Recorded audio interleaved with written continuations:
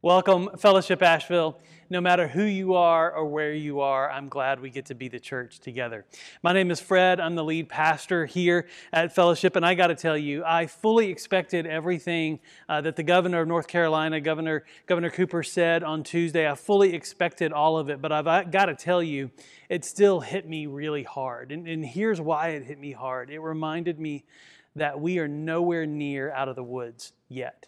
And it also reminded me that I am still waiting. Now listen, I don't know about you, but I'm getting really tired of waiting.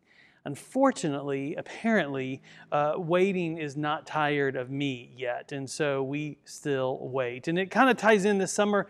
We're starting a new series called Summer Essentials, and it starts today.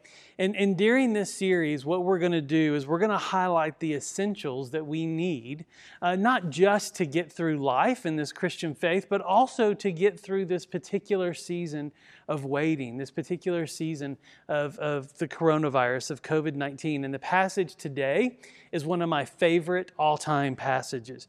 And here's why. It really helps me in times of waiting. It really helps me because this passage shows me how to wait differently. And so what I'd like you to do is open your Bibles to John chapter 11. We're going to do verses 1 through 44. And today we're going to see a time in Jesus' life that I think will hit home for all of us, because this idea of waiting is a theme that runs through all of Scripture, and it runs through all of our lives. I think I can safely say that all of us are waiting on something, aren't we? Right? I think we're all waiting for COVID to be done. Right? Kids and students, maybe you're waiting to find out what school is actually going to be like. We know we've heard words like Plan B and Plan C, but maybe you're waiting to find out what it's actually going to be like. When will you be with your friends again? Maybe that's what you're waiting for. Some of us are waiting for jobs. Some of us are waiting for healing. Some of us are waiting for relief. Some of us are waiting for rest. And some of us are waiting for bills to be paid, for attention to be given. Some of us are waiting for love to start and to bloom. We're all waiting for something, aren't we?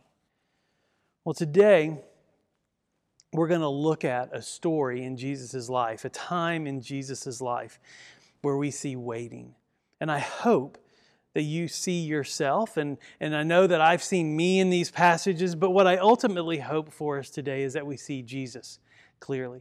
And I hope we see something new in Him today that we didn't know, that helps us to wait differently than we have before. Well, let's look at verse 1. Chapter 11, verse 1 says this. It says, "Now a certain man was ill, Lazarus of Bethany, in the village of Mary and his sister Martha. And it was Mary who anointed the Lord with ointment and wiped His feet with her hair, whose brother Lazarus was ill. So the sisters sent to Him, saying, 'Lord, he whom you love is ill.' But when Jesus heard it, He said, 'This illness does not lead to death, for it is for the glory of God, so that the Son of God may be glorified through it.' Now Jesus loved Martha and her sister and Lazarus." Now, before we go on into these verses, I want to point out a couple of really simple observations. First is this. In these first 5 verses, we see that Jesus loves Mary, Martha, and Lazarus. He loves this family. And we see that this is the Mary who anointed Jesus' feet, poured this very expensive, she anointed Jesus' feet with her tears and wiped them off. She used this expensive perfume to anoint Jesus as a sign of worship. And so there is this great love between Jesus and this family. And secondly, we see that Lazarus is ill, but Jesus says that this illness will bring glory to God, that it's not going to end in death, and that this illness will bring glory to God. In other words, there's something about Lazarus' illness that's going to do something. It's going to show Mary and Martha and those who are around them, and ultimately us through the book of John, it's going to show us something about God's character, and it's going to show us something about who Jesus is. And so here's what we need to do as we work through this passage. I want us to keep these 2 truths in mind, that Jesus loves this family, and that what they're going through is going to be to the glory of God. So Jesus loves them, and it's going to be to the glory of God. We have to keep those two things in tension. Let's look at verse 6, because guess what happens in verse 6? It says, "So when he heard that Lazarus was ill, he stayed 2 days longer in the place where he was." Right? So get this. Jesus waited 2 days. After he was notified that Lazarus was ill, instead of going directly to Mary and Martha and going to Bethany, he decided to wait 2 days. Now that's interesting. Let me give you a little change of perspective here, because we can easily think that this story is about Mary and Martha and their waiting, right? We can think that this season that we're going through is about our waiting. But here's what's interesting. We see here that Jesus is the one who waited. Jesus is the one who held back. He's the one who delayed. And so here's the question for us to consider today. Here's the question for you and me in this season to consider, and it's this: what do we do when Jesus waits? Right? What do we do when Jesus is delayed? Now keep this in mind, right? We have these true truths. Jesus loved this family, and it was for the glory of God. And we can say these two truths are for us, this season that we're going through, that Jesus loves us, and this season that we're going through will be for the glory of God. And so keep these in mind as we go through this next verses, because when these things aren't together, when you're not in this tension of these two things, we tend to do this. Look at verse 7. Verse 7 says this: "And after this he said to his disciples," so after the 2 days, he said to his disciples, "Let us go to Judea again." The disciples said to him, "Rabbi, the Jews are now seeking to stone you, and you're going there again?" Right? So he says, "Okay, let's go." And they're like, "Jesus, are you sure you want to do that? Remember what's going on there." And so this question is directed to Jesus. And he says, listen, they're saying, "Do you know what you are doing?" And see, here's the deal. It's easy to question Jesus, especially when he is waiting, right? Right? And when we don't know what Jesus is doing when he's waiting, we can think that Jesus doesn't know what he's doing. That's what these disciples did. They thought Jesus didn't know what he was doing. Now, y'all, this can be dangerous, because look at where it leads. And I got to tell you, I'm so much like these disciples. And when you read the Gospels, when you read the accounts of Jesus with his disciples, that's actually the place where we land when we're like the disciples. We're not like Jesus as we read this. We're more often than not just like the disciples. Because look at what happens when that tension of God loves us and this is for the glory of God, when that tension isn't there and we question where Jesus is going, look at where that leads. Jesus answered them, "Are there not 12 hours in the day? If anyone walks in the day, he does not stumble, because he sees in the light of the world, in the light of this world. But if anyone walks in the night, he stumbles, because the light is not in him." After saying these things, he said to them, "Our friend Lazarus has fallen asleep, but I go to awaken him." And the disciples said to him, "Lord, if he's fallen asleep, he'll recover." Now Jesus had spoken of his death, but they thought he meant taking rest and sleep. And Jesus told them plainly, "Lazarus has died. And for your sake, I'm glad that I was not there, that you may believe. But let us go to him." I love this part. So Thomas, called the twin, said to his fellow disciples, "Let us also go, that we may die with him." Right? And so Jesus gives this great discourse about, listen, he's dead, but I'm going, and something incredible is going to happen, because I love this family, and this is for the glory of God. Well, the disciples had lost that tension of, Jesus loves this family and it's for the glory of God. And so they questioned what Jesus was doing.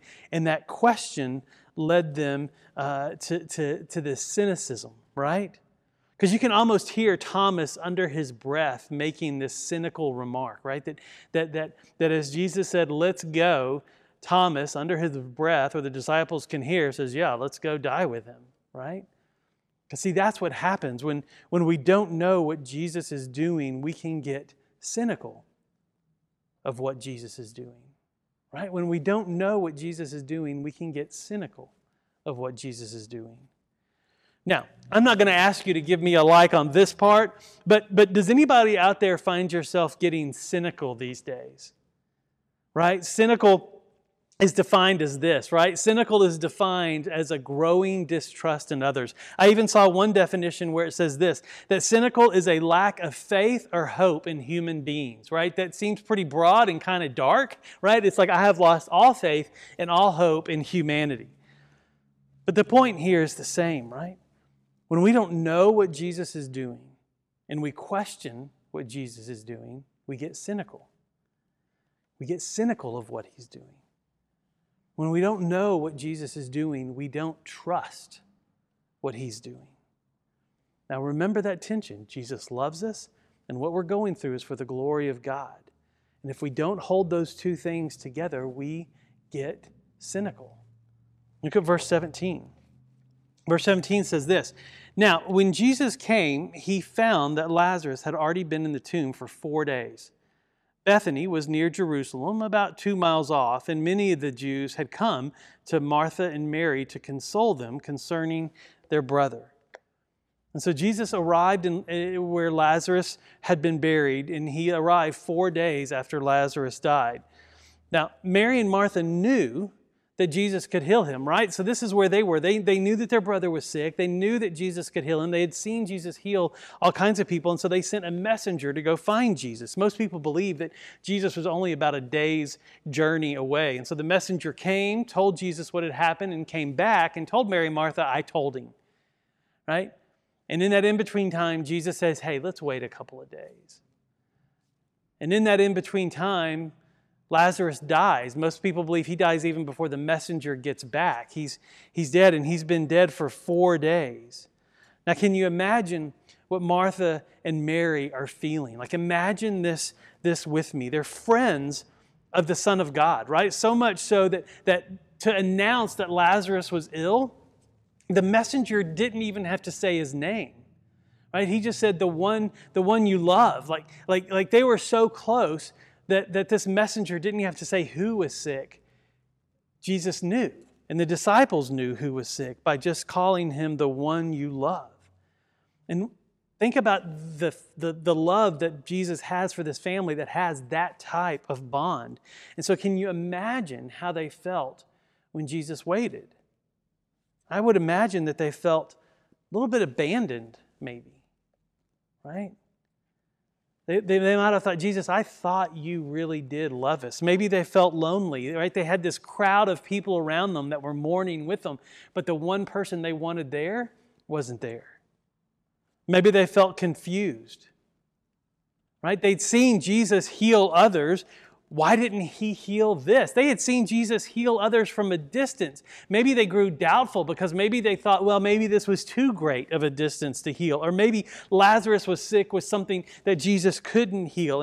And maybe at the end of the day, maybe they were just done, right? It had been 4 days. And Jewish tradition believed that the soul left the body after the 3rd day. And so when the 4th day started, that means Lazarus' soul was departed from his body, and so it was done. And so maybe they were done, right? Maybe their hopes had been shattered and they were done. See, all of these probably had gone through their mind at some point. And the reason I know that is because in different ways, some of these things have gone through my mind at some point when I've been in a season of waiting, when I've lost that tension of Jesus loves me, and this is going to be for the glory of God.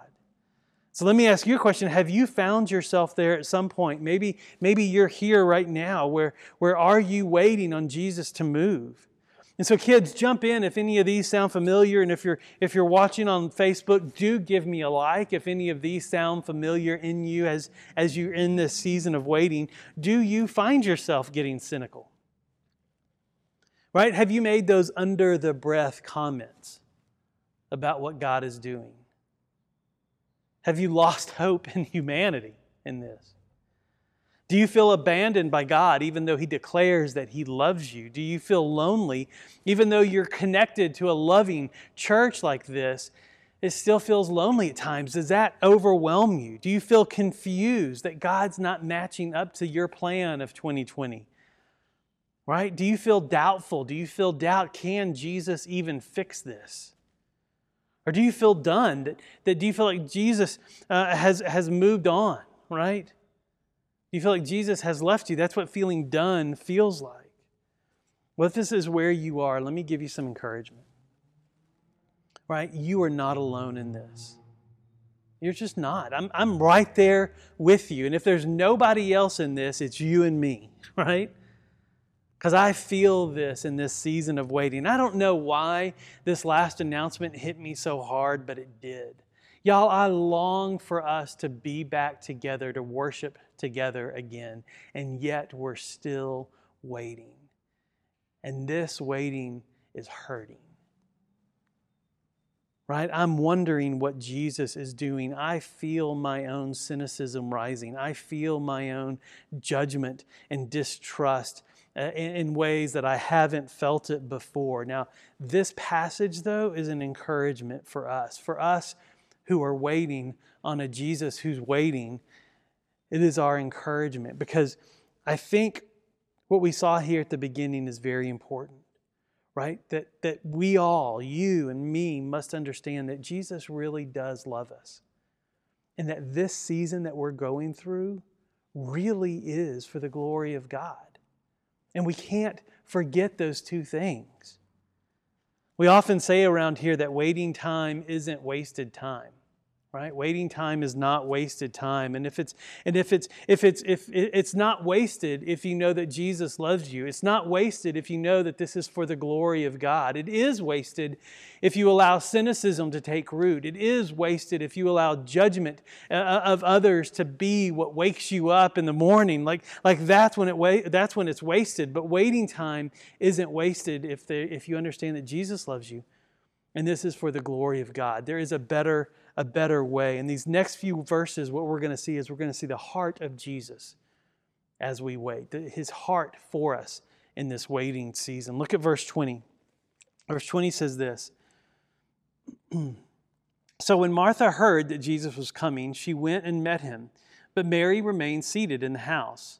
Martha said to Jesus, Lord, if you had been here, my brother would not have died.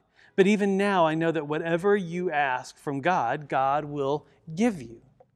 So here it is. Jesus finally arrives and Martha goes out to meet him. She was the oldest of the sisters, so it was kind of her job to greet people. It was her job to cook the food, to make sure the house was clean. Like that was what big sisters did in that time. But look at what she said. She said this, Lord, if you had been here, my brother would not have died.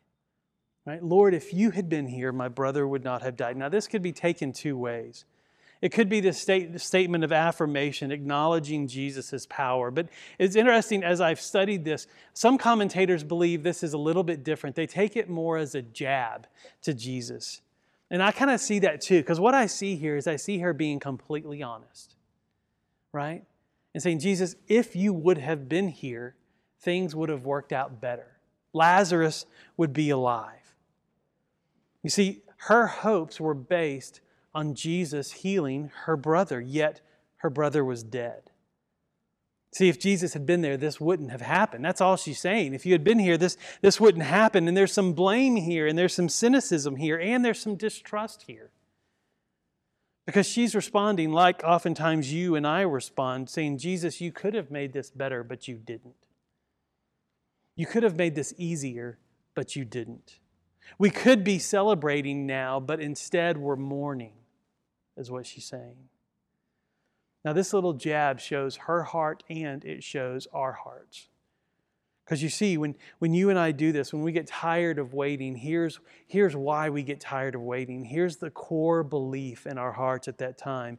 The core belief is that you and I know better than God. That's what Martha was saying. Jesus, I know if you would have been here, my brother would be better. My brother wouldn't have died. In other words, my plan is obviously better than your plan because now he's dead. See, the deal is, when we're too busy questioning God and too busy doubting what Jesus is doing, we might miss what he is doing. You see, Martha believed that if Jesus had followed her plan, it would be better. But remember, this is for the glory of God. And the glory of God is better. So let me ask you, anybody feeling this right now? Anybody feeling this idea that, man, my plans would have worked out better? Have your plans changed? Listen, I know mine have. I know your plans have changed. But here's what cynicism does. Cynicism makes waiting miserable for you and for everyone else around you. But look at how Jesus responds to Martha in this, because it's absolutely beautiful. In verse 23, he does this. Jesus said to her, "Your brother will rise again." And Martha said to him, "I know that he'll rise again in the resurrection of the last day." And Jesus said to her, "I am the resurrection and the life. Whoever believes in me, though he die, yet shall he live. And everyone who lives and believes in me shall never die. Do you believe this?" She said to him, "Yes, Lord, I believe that you are the Christ, the Son of God, who is coming into the world." Now, here's what you didn't see. You didn't see Jesus condemn Martha in any of this. Because remember, Jesus loves her, just like he loves you and me. Romans 8:1 says this. It says, "Therefore there is now no condemnation for those who are in Christ Jesus." See, when you're a follower of Jesus, Jesus will discipline you. He will correct you. But here's what Jesus will never do. He will never condemn you. Right? He will never call you a bad person. He will never call you a dumb person. He will never put you down. That's condemnation. And listen, we have that going on in our head quite a bit, don't we? Rest assured, that is not the Spirit of God speaking to you. But Jesus will change the way that you think. He will correct you. And when you're waiting, this pride makes you cynical, thinking that you know better than God. And Jesus will still show up in the midst of that cynicism. And when he does, he won't condemn you. Here's what he will do. Right? When Jesus corrects you, he will connect with you. When Jesus corrects, he always connects. And here's what I mean by that. Martha thought Jesus would raise Lazarus on the last day. And here's where that came from. Right? Martha is a smart girl. She's a smart woman. She knows her theology. The Pharisees believed that there would be a resurrection of the faithful in the last day. And so Martha was acknowledging this. In her good theology and in her good thinking, she was saying, "You're right, Jesus. Lazarus will arise one day, and I believe that." But Jesus is lovingly revealing something to her about himself. He's saying that he is the resurrection. That he is the resurrection and life. That life won't just be given in the last days, it's given now. And it's given in Jesus. And so what Jesus is doing here is he's asking Martha to change her theology just a bit, to change that really smart and good thinking just a little bit, because this little change makes all the difference. This little change alters what you think and how you feel during the season of waiting. Jesus said that whoever believes in me. Notice he didn't say whoever believes about me. He said whoever believes in me. And so Jesus is calling Martha to trust him as she waits, to connect with him as she waits. You see, church, you want to destroy cynicism? You connect with Jesus. Connection destroys cynicism. And maybe this is your response today as we read this. Maybe this is your application. Maybe you need to trust in Jesus, not about Jesus, right? Maybe you've grown up in church and you know all the Sunday school answers, right? But maybe you haven't put your faith in Jesus. You haven't put your life in his hands. And for salvation, maybe you know about salvation, but you haven't trusted your life to Jesus. Maybe you've been trying to be good enough to please God, trying to do enough good things to cover the bad things you've done, or even trying to do enough good things to cover the shame of the bad things that were done to you. Well, Jesus is just simply asking you to trust in him. So, dear friend, maybe for you, today is the day that you trust in Jesus and find life in him today. And place your life in his hands. Now, many of us listening to this right now, We are saved, right? We have done that. Here's the joy of the Christian life, is that we are continually asked to believe in Jesus, not for salvation, but sanctification, right? Sanctification is this process where we continually see these areas of our life where we're not trusting in Jesus, and He lovingly connects with us to do that. You see, for you, where there is cynicism, there is an opportunity for trust. Wherever you feel yourself getting judgy, wherever you feel yourself getting cynical, there is an opportunity to trust. Well, let's see how Mary responds to all this. In verse 28, it says this. Verse 28. When he had said this, she went and called her sister Mary, saying in private, "The teacher is here and is calling for you." And when he said it, she rose quickly and went to him. Now Jesus had not yet come into the village, but was still in the place where Martha had met him. And when the Jews who were with her in the house, consoling her, saw Mary rise quickly and go out, they followed her, supposing that she was going to the tomb to weep there. Now Mary came to where Jesus was and saw him, and she fell at his feet, saying to him, "Lord, if you had been here, my brother would not have died." Now here's what's interesting about this. Mary and Martha say the exact same thing to Jesus, right? Mary also says, "Lord, if you had been here, my brother would not have died." And just like Martha, I think there is this sense of pride in Mary. Now, if you thought this was going to be one of those Mary and Martha sermons where Martha looks bad and Mary looks good, that's not it, right? This isn't it. This is one where I think they both have this pride in their hearts of Jesus, our plan was better. But their interactions with Jesus is completely different, and He connects with them in a way that's unique to each one of them. Because even though Mary's pride is slight, it's still there. God, you didn't follow my plans. But where Martha talked to Jesus about ideas and theology, Mary fell at His feet. And here we'll see Jesus connect with her too. But we don't see this exchange of ideas. Instead, we see an exchange of emotions and actions. Jesus is going to correct her theology just as well. You see, Jesus spoke Martha's language, and He speaks Mary's too. He speaks your language, and He speaks my language too. Maybe you're an intellectual person, right? Concerned about ideas, and what I need you to know is that Jesus loves you and He will meet you there in those ideas. Maybe you're more of an emotional person, concerned more about feelings. Well, Jesus loves you and He will meet you there. Let's look at verse 33. It says, "When Jesus saw her weeping and the Jews who had come with her also weeping, He was deeply moved in His spirit and greatly troubled. And He said, 'Where have you laid him?' And they said to Him, 'Lord, come and see.' And Jesus wept. And so the Jews said, 'See how he loved him.'"